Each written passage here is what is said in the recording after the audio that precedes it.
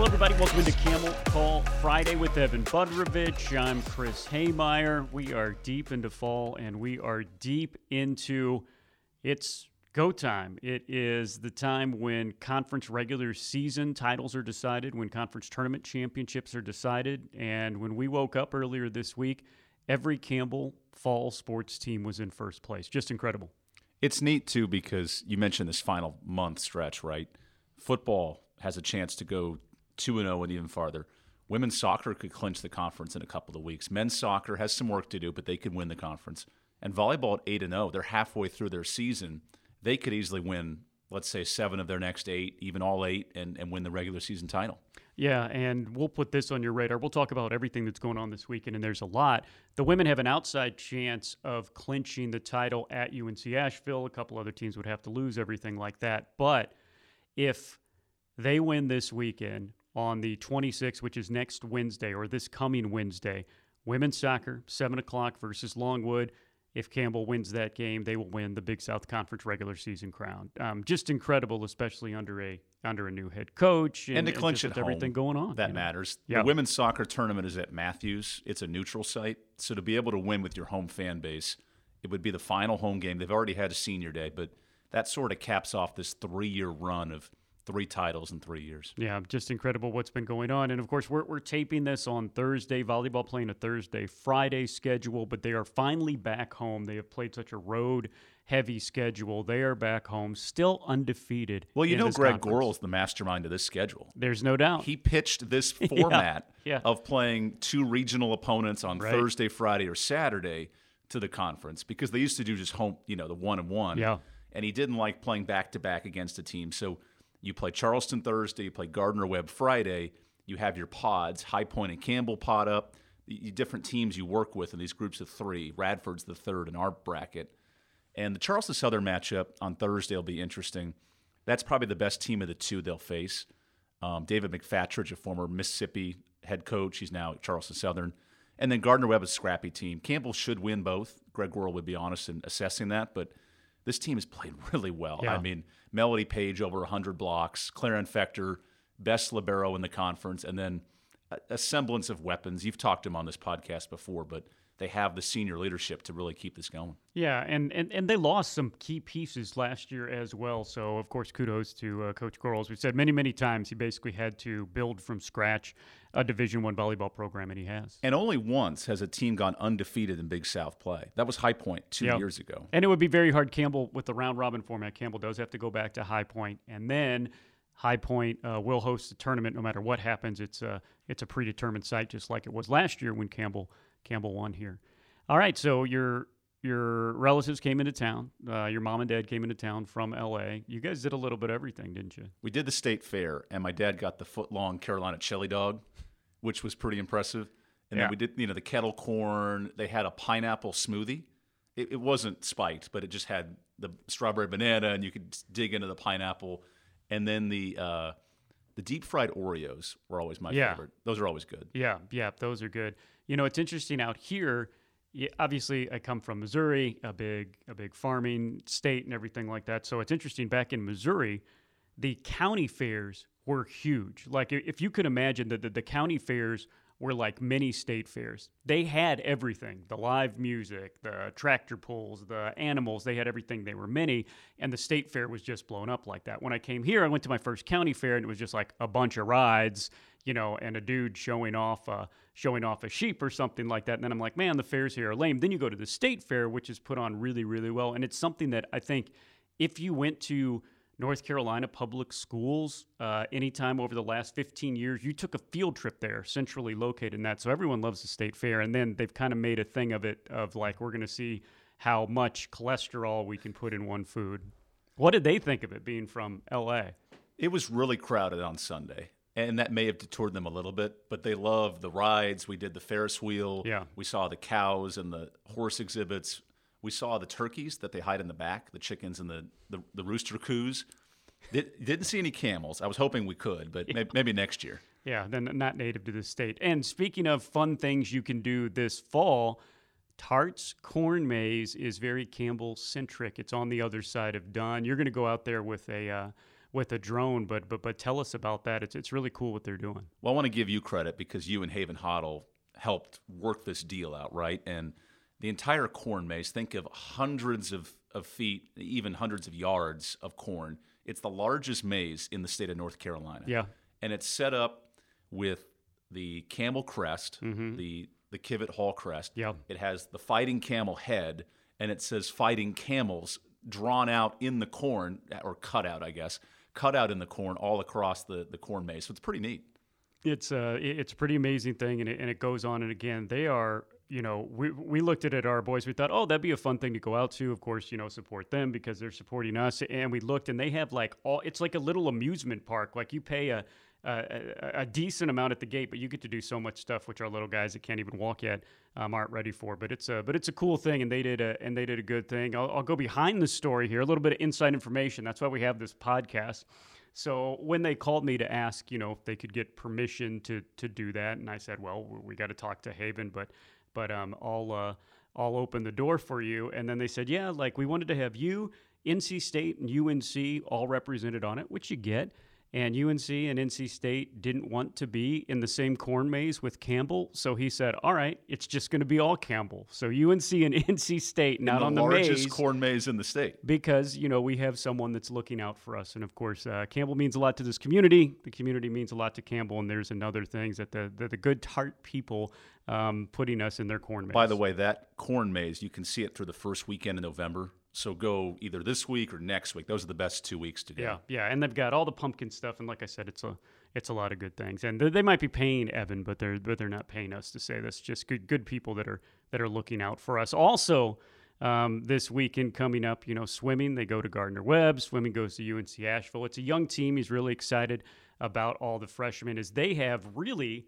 I think if you take when their first contest and when's their last contest, and they probably have the longest season of any team. They are a winter sport technically, but they start in the fall and end in the spring. And it's tough too. Your PRs and your best performances are at the end of the year. Right. In the CCSA, the Mark Bryant Invitational, had a video for the Big South Conference. But that tournament, you want to do your best in March and in late February.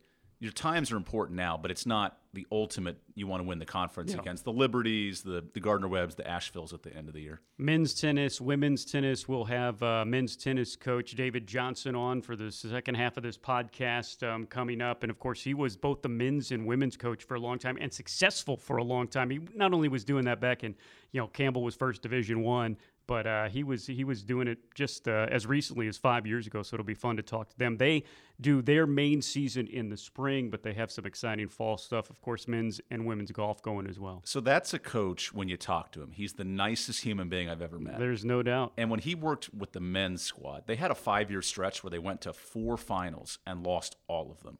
It was the hardest thing emotionally to cover. And then that last year, they win the title and go to North Carolina for the tournament for the NCAAs. That was such an awesome, inspiring moment because that man puts his heart and soul into Campbell tennis, and to finally win a title, that was big for that program. And had to coach 2 Division I teams. That's something, again, back in the 80s, maybe they did that. Of course, our coach Crooks does that with golf, but just so tough, and they were successful. And then, of course, last year, the man winning the regular season title. There is a lot to him, and we will definitely get into that. Saturday, football. Campbell on the road now for the next 3 days. Have you read Twitter this week? I've read a lot of Twitter. People are tagging me in it where I was on one podcast, said nice things about everything, and now they think, this guy knows it, so I'm in these firefights that people tag me on. I'm not saying anything because I respect Jackson State, but we knew this coming in. Jackson State football at an FCS level, at an HBCU level, it is in the level in the South because of Dion that's on the radar of everything. With this homecoming is a big weekend, game. with this top 10 team, they are the best team on Campbell's schedule left. Yeah. And it's a great test on the field. Mike Minner mentioned the cultural aspect of it, and he's talked to us about that, of going to an HBCU. He uses the term PWI sometimes for Campbell University. It's not a knock. It's just a predominantly white school. And to have that cultural experience for his kids, to fly into the charter plane, to see the band. He said he wants to pull his team out at halftime, Now, if they're losing, I don't think he's going to do that. Yeah, we'll see if that happens. But if they're up by a touchdown, he may have them sneak out and watch the band at halftime. We'll see. But homecoming, 50,000 plus, great atmosphere, a town that loves football, the capital city. I mean, that makes for a great weekend. Yeah, Jackson State ranked number 6 in the nation in one poll, number 9 in another poll. Of course, Deion Sanders, who is a Football Hall of Famer, was in the pros for over a decade, also played baseball too, which also blows your mind. This wasn't back in the 30s. This was back 20 years ago. He has really changed people's perception of HBCUs and at Jackson State. This is a proud Jackson State program. 4 Hall of Famers. They've put over 100 people into the NFL draft. The city and the university fell on hard times, and he made a decision after seeing everything that was going on in this country and the spotlight put on race in 2020. He said, a lot of people are getting behind social media and trying to change things that way. I'm going to actually change things. And he took over a program that had 10 straight losing seasons. Yeah. They were at the bottom of the SWAC, and he's turned them into a title contender, an FCS title contender, and it's just brought life with his son playing there and another 5-star. Like, the energy and enthusiasm is so vital for that program, and it's starting to grow to an exponential level. Yeah, and it's great for the parallels. Obviously not as famous, but again, one of the most famous Carolina Panthers to play here at the beginning of the 2000s, and Mike Minter that has come and took over a program that was a one-win program and has built it into the same sort of things that you're saying. Now, this is a non-conference game. I know it gets confusing because the Big South with their football-only members, people come in and out. We played Robert Morris from Pittsburgh last week. It was a conference game. This is a non-conference games. So win, lose, or draw, I guess you don't draw anymore, but win or lose, Campbell still has everything on the table and still has the upcoming 3 games starting next Saturday at the homecoming for NCA&T, which is back-to-back which is HBCU another spectacle. homecomings. Is another spectacle on its own to win the Big South Conference and get into the FCS playoffs for the first time. Where this game is very, very interesting. If Campbell's able to beat a top 10 team, they're receiving votes right now in both polls. They would be into the top 25 in the FCS poll for the first time in program history. And if they were able to win out after that, they would move up to the rankings, maybe in the top 20, maybe in the top 15. Well, Campbell's never been nationally ranked. Yeah. They've had votes before, but to really get into the poll, they have to beat a ranked team. Mm-hmm. We saw against William & Mary a slow first half, but they were in that game. Hodge had a couple of picks. They didn't play their cleanest brand of football, but for them to have a ranked win would be a game changer. Yeah. It puts you into the playoff conversation. It actually gives you a route to make the playoffs if you don't win your conference. I don't think that would happen if you lose to a Gardner-Webb or something, but it gives you that avenue. And then, too, the perception of the program, the national brand, grows with a ranked win. There's no doubt. It's already on a lot of people's radar because we're going to a different part of the country. And again, with all of the hype, we are the best team on Jackson State's schedule this year, too. So they want to prove something. Campbell wants to prove something. You win this game, you keep winning.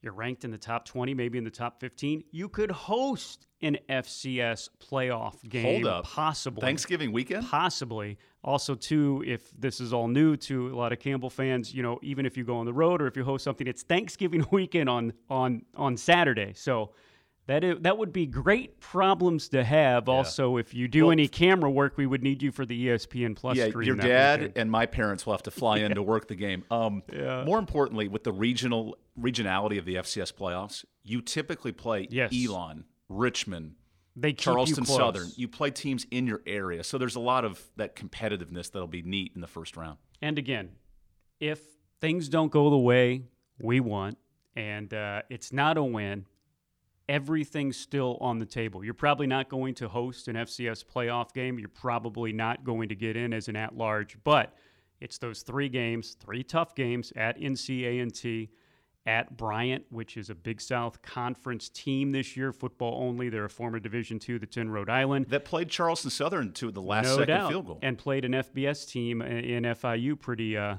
pretty tight as well. And then if you win those 2 games next Saturday, the Saturday after, Gardner-Webb, Barbecue Bowl, Big South title. Win, and you're into the big FCS playoffs, and you hold up 2 trophies, as it would be the Big South Conference trophy and the Barbecue Bowl trophy. Which one do you grab first? Because I know Hannah Bazemore is going to grab that conference trophy. Does Mike No doubt. rip the barbecue bowl trophy up and then raise it in the air? He would have that conference trophy off in the air. He would take it home with him. He would probably sleep with it that night and the next couple of weeks. So, again, we are getting way ahead of ourselves. Before that, we very well may get to put together some more conference trophies. All right, that'll do it. We've got more coming up after the break. Thanks, Evan. Homecoming, barbecue bowl.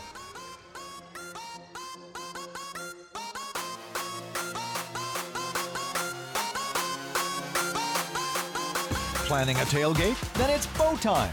Bojangles has everything you need for the perfect tailgate, no matter how many fans you're trying to feed. There's the original tailgate, the super tailgate, and for a really big crowd, the jumbo tailgate special. And if you like your chicken off the bone, choose the Supreme's tailgate special that includes 12 perfectly seasoned tenderloin fillets. So grab the tickets, get that Bojangles tailgate special, and go. It's Bow time. They say a camel never gets lost in the desert. It always knows where to find something to eat and drink. With this in mind, join other Fighting Camel fans at the Kicking Camel Grill for exciting game day parties. Help cheer our team on to victory while watching the games on one of 10 televisions. Try some of the Camel's mouth-watering buffalo wings, a 12-taco platter, or North Carolina's own Bright Leaf hot dogs. The Kicking Camel Grill, your oasis for great food and beverage. Hi Campbell fans, I'm Christy Yarbrough with RE/MAX United. Thinking about buying or selling or know someone who is? Let me help you make the right moves. It's important to work with the right agent with local knowledge and cutting-edge experience. I can help ease the pains of the buying or selling process by guiding you through the steps. Whether it's connecting you with the right lender, home inspector, handyman for those undone projects, staging and prepping your home for sale, or helping you find the ideal home that fits your family's needs. Visit my website for more information at christy.remaxagent.com. Go Camels!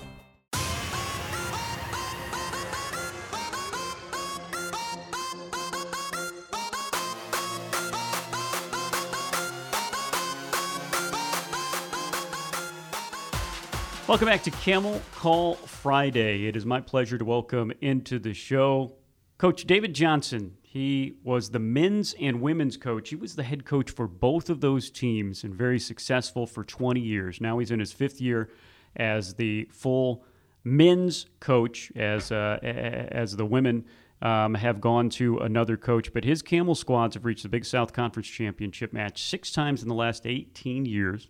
In 2018, Big South Conference tournament title, first appearance in the NCAA regionals last year, following that up with a regular season title. And Coach, I know you have said that was really the perfect ending to a full circle, tumultuous 4 years with COVID thrown in the middle of you guys winning those 2 trophies. When you think back to that time and the trophies won, what memories come to mind? Well, reiterating what you just said, I mean, from 2018, having had that successful year and having won the conference championship and going on to the NCAAs, and we did return a very strong team that next year, but we're shut down due to COVID. And then the year afterwards, full swing COVID quarantines, positive test, etc.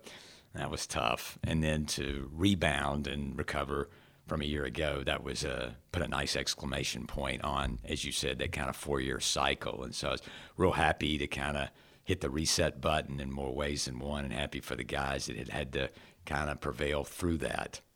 Coach, tell me about your squad this year. You guys seem to play competitive matches all the time. Your competitive, quote-unquote, season is in the spring, but you've already played a lot. What can you tell us about what you got? Well, the fall for us is our non-traditional season, and it's more individual in nature, where we play typically weekend tournaments alongside others, and there's no team scores kept, so they can play with a little bit more freedom. It's to reevaluate the returners where they are versus where they've been in relation to where they need to be, and then we've got 2 new guys and to kind of see where and how they're going to fit in as well. So it kind of allows us to assess and reassess the status of things. This weekend you go to the ITA Carolina Regional right up the road in Cary. Tell me about that event. A lot of fun. I think the guys always look forward to it because it's one of the fewer instances where we can kind of rub shoulders with Duke and Carolina and State and Wake and the Power 5 type teams. And, it oftentimes can and does show that the gap is not as big as what it might be made out to be. And it's nice to have those opportunities to compete with the best within our region, and that's what it's all about. And this region is one of the best when it comes to Division I college tennis, isn't it? Oh, without a doubt, yeah. I mean, it consistently has been that and continues to be. I mean, South Carolina, their doubles team just won the All-American Championship in Tulsa, and obviously Carolina is always strong at Chapel Hill. Wake, won the NCAAs just a few years ago. State gotten a lot better. Yeah, it's strong. You have put together such strong squads year after year after year. You've done it with some homegrown talent from here in the States, but you've done it with talent from all over the world. Tell me about your recruiting and how that works internationally and how you've gotten so many talented student athletes to come to the Creek. Well, first and foremost, our sport, next in line to soccer, obviously, or football, as they call it in Europe and beyond, it is so global. And in many countries, it ranks probably in the top 3 or 4, either viewed sports or participatory sports, relative to the U.S. So, the visibility now, I guess, with what we have to offer is greater, as is with everybody else. But through the years, you make contacts with coaches and other affiliations and associations, current players, former players, networking, et cetera, et cetera. We do field quite a diverse team, but then again, too, for that matter, many and most of our competitors, conference-wise and otherwise, it's much the same for them as well. How fun is it to, in your locker room, in the van rides back and forth to all of these tournaments and individual matches? How fun is it to have kind of a rolling United Nations with you? That has to be something. There are times it can be a bit challenging, based on the backgrounds and personalities and cultures and so forth and so on. But to be honest, it's by and large it's entertaining. It's fun. I think I try to promote somewhat of a open-ended environment. I can, within good taste, kind of poke fun at them sometimes, and they do likewise to me, I'm sure. So it cuts both ways, but it kind of frees people up and relaxes them a bit more. And some of the pronunciations or some of the explanations or some of the reactions and responses are interesting, to say the least. Yeah, as you might imagine. One of the many interesting things about you is not only have you been successful here in over 2 decades at Campbell, but you coach both the men's and women's team for practically 2 decades as well. That was something that was commonplace in the 80s and 90s, but you were doing that here, coaching 2 very demanding Division I teams. How the heck did you do that? As the years go by, having been removed from that, I consistently ask myself the same question. Looking back, I guess when and while you were doing it, you're kind of immersed in it and don't have the time to consider that. But it is a challenge. There's very, very few of those instances where that does remain at the D1 level, as you just inferred. And years ago, it was more commonplace, I suppose. But yeah, it's challenging. I mean, but both teams now, due to the nature of the sport and the competitiveness, demand and require just more attention. And when you're trying to do both, and in our instances, when we do compete in our tournament season, we've got 6 matches going on 6 courts, and to try to logistically navigate that with one team can be tricky, let alone with 2, as you can imagine. Yeah, no doubt. I'll go back to what's going on this year. There's something on your schedule, the Big South Individual Fall Tournament. Can you tell me a little bit about that? This was kind of initiated pre-COVID, I think 4 years ago, 3 or 4 years ago, and it had been batted around within the conference by some of the coaches to try to, target something in the fall where it would be exclusive to the conference. And I think some other conferences, I know the Southern Conference does something similar, and I think some others do that as well. And it was to try to just bring the conference schools together where we could all get kind of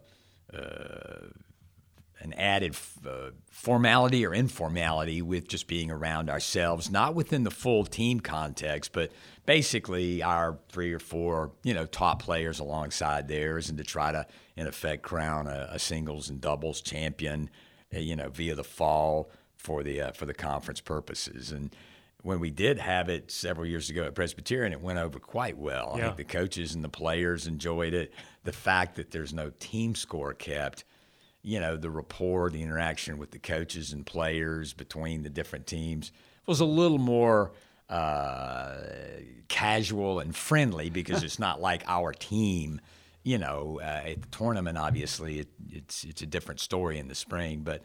But yeah, I'm looking forward to it. I think the players from some years ago really enjoyed it, and I anticipate and expect and hope the same this year as well. You have been one of the longest tenured coaches here, still coaching here at Campbell. You have seen this place go through it, from budgets to adding new sports to new buildings. What is it like when you think back to what this place was when you started and what it's like now? Yeah, it kind of reflects my age, going from the different decades, and the changes have been immeasurable in those regards, as you mentioned, with the infrastructure, the facilities, the growth of the school, the stature, conference affiliations, etc. It's when I look back from where things were when I got here in the late '90s compared to now, it's quite something. And let's face it, full credit to those that had the vision to move things forward, as has been the case throughout this period of time. And yet, as we all know, I think there's an element of necessity that kind of coincided with that as well, both educationally and academically, and certainly athletically as well. And moving to the CAA, what does that mean for the men's tennis team? Well, it's definitely for tennis, pretty substantial upgrade, and I can imagine to some extent with probably many or most of the other sports as well. So it's going to demand and require, recruiting stronger, bringing in better players, and trying to further develop them. It represents a challenge, and I don't think we would be in this business if we didn't like challenges.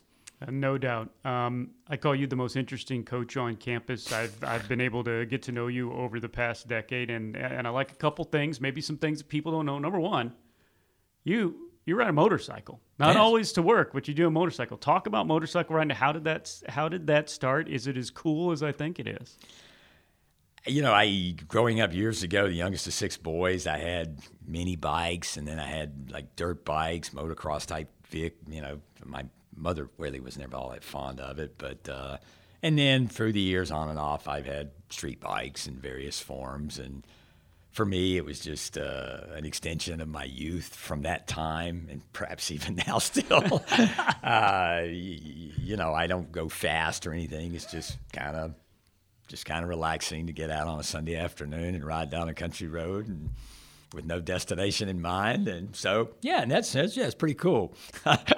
All right, you're a dirt bike, street bike guy growing up. Where does the tennis come in? And that's usually not two things that are combined there. How did that all weave into your life? Well, I was growing up school-wise and culturally wise and otherwise in the 70s.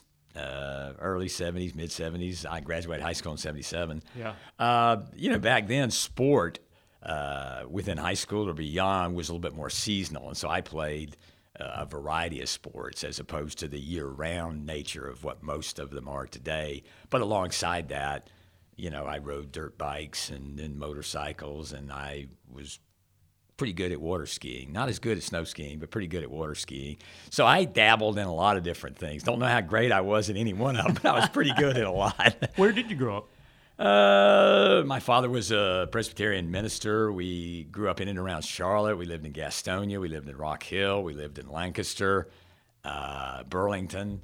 So the Carolinas. A minister's son. So now the motorcycle. So now the motorcycle is starting to make sense. A little bit of rebellion, yeah, perhaps. Hey, Evel Knievel was real big. You'd have to look that up for those that don't know who I'm talking about. Well, yeah, you talk about the 70s and graduating high school in the 70s. And gosh, tennis was so hot in America then in the 70s and then the 80s. You went from Carter to McEnroe to Sampras and everything to where we are. Is it kind of sad that you've seen it fall off? I guess with the Williams sister and now Coco Gauff, you can see a new generation, but man, it's not what it was in the 70s and 80s. No, and clearly to answer your previous question, that captivated my interest because as I referred to early on, I was engaged in the traditional team sports. I played football in high school with this body, and then I was better at basketball.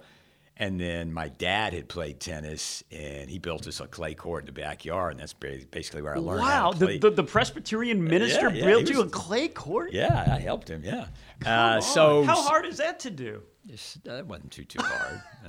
But that's kind of how that all started, and that was my excuse me, that was my first endeavor into individual sport, whereas before everything was team oriented, and I liked the dynamic of being able to kind of control. Played a lot of golf back then too, but I liked that allure of kind of having a little more control over my own destiny, and that's kind of what spurred my interest with regards to tennis. But yeah, certainly back then, Borg, McEnroe, Connors, Nastase, Stan Smith. Right. You had the Aussies, Newcomb, Laver. It was a hotbed, and then from there we had Courier, Chang, Sampras, Agassi, and so on, and it was very, very much at the forefront. And where we are now, we haven't won a Grand Slam on the men's side in over 20 years. And it was so competitive. Like you mentioned, all those. For the past 10 years in men's tennis, we've had 3 for the most part. Pretty guys that are going to be in the finals now. But you rattle that off. I mean, there were 4 or 5 Americans that were in the mix all the time. That's let correct. alone what was happening around the world. All right, what position did you play in football? I played wide receiver on a team that never threw the ball. I ran like the option. And then I played defensive back, on defense. But tried not to get hurt. One more of the many interesting layers to you. You are a family man, and you married a French woman. What has that been like to kind of be intertwined into the French culture? I know you go over there and visit a lot. It's been fascinating. I mean, through the years prior to this, obviously with the exposure to so many cultures and countries and languages and backgrounds with regards to my players, this was just an added, element. And, it was then, continues now to be interesting to say the very least. You learn a lot more about other aspects of the world, and you learn a lot more about yourself in the process. But it's a blessing. What are some of the big differences, either to the positive or negative, maybe French culture to American culture? One of the positives that strikes me when I first was there, and then each and every time I go back, is just the kind of the throwback, I suppose, to maybe was what's more the case here years ago. I mean, there, Sundays, most of the shops and stores are closed. Yeah. Mondays, half the shops and stores are closed. The rest of the week, 1 to 3, most of the shops and stores are closed. And at 7 o'clock, they're all closed because they're going to eat. Yep. And they're going to enjoy. And fast food is really not a big thing there in relation. And so the pace of life is just, it's very different. And in that sense, I think they've probably got it figured out a little bit better than we do in some regards, and even years ago when I visited Australia and spent a couple summers there, I found that to be much the same there. And, here it's kind of rush here, rush there, deadline this, deadline that. And I enjoy just that slower lifestyle, kind of smell the roses type thing. No doubt. I found too that in France they kind of get a bad rap for being rude and everything like that. Maybe if you're in downtown Paris in the fashion district or whatever. But I found them to be nice people. And you've spent more time than that. Maybe they are rude to Americans, but I don't find that at all. No, I mean if you make the attempt to speak their language, they certainly appreciate that. No doubt. Many or most will speak English, and I do have and have had quite a lot of very good French players, and they've all been very gracious and very polite. right. And I think it's worked well for me by and large. So as I said, there are times that it's interesting. I was going to say, I cut you off. What else were you going to say about that fantastic country and culture? Oh, in terms of France, it's as I mentioned, with regards to the cuisine, the food, and the lifestyle. There's not quite, as I said, the rush. Obviously, here we have, and you can look at this either in a good sense or perhaps not so. We have abundance and we have access, and we have it 24/7. And again, that's both good and bad, depending on how you want to look at it. And obviously, that's not quite the same, not only there in France, but throughout Europe. You've got to kind of pick and choose when and where you're going to do things, going shopping, etc., because it's not accessible, as much as what it would be here. And it makes you kind of control the narrative a little bit more. Our head men's tennis coach, David Johnson, thank you so much for taking time. Thank you. Appreciate it. That'll do it for Camel Call Friday. We'll be back with another episode next week. Our Camel Call Live podcast drops on Tuesday as well. Have a great weekend, everybody.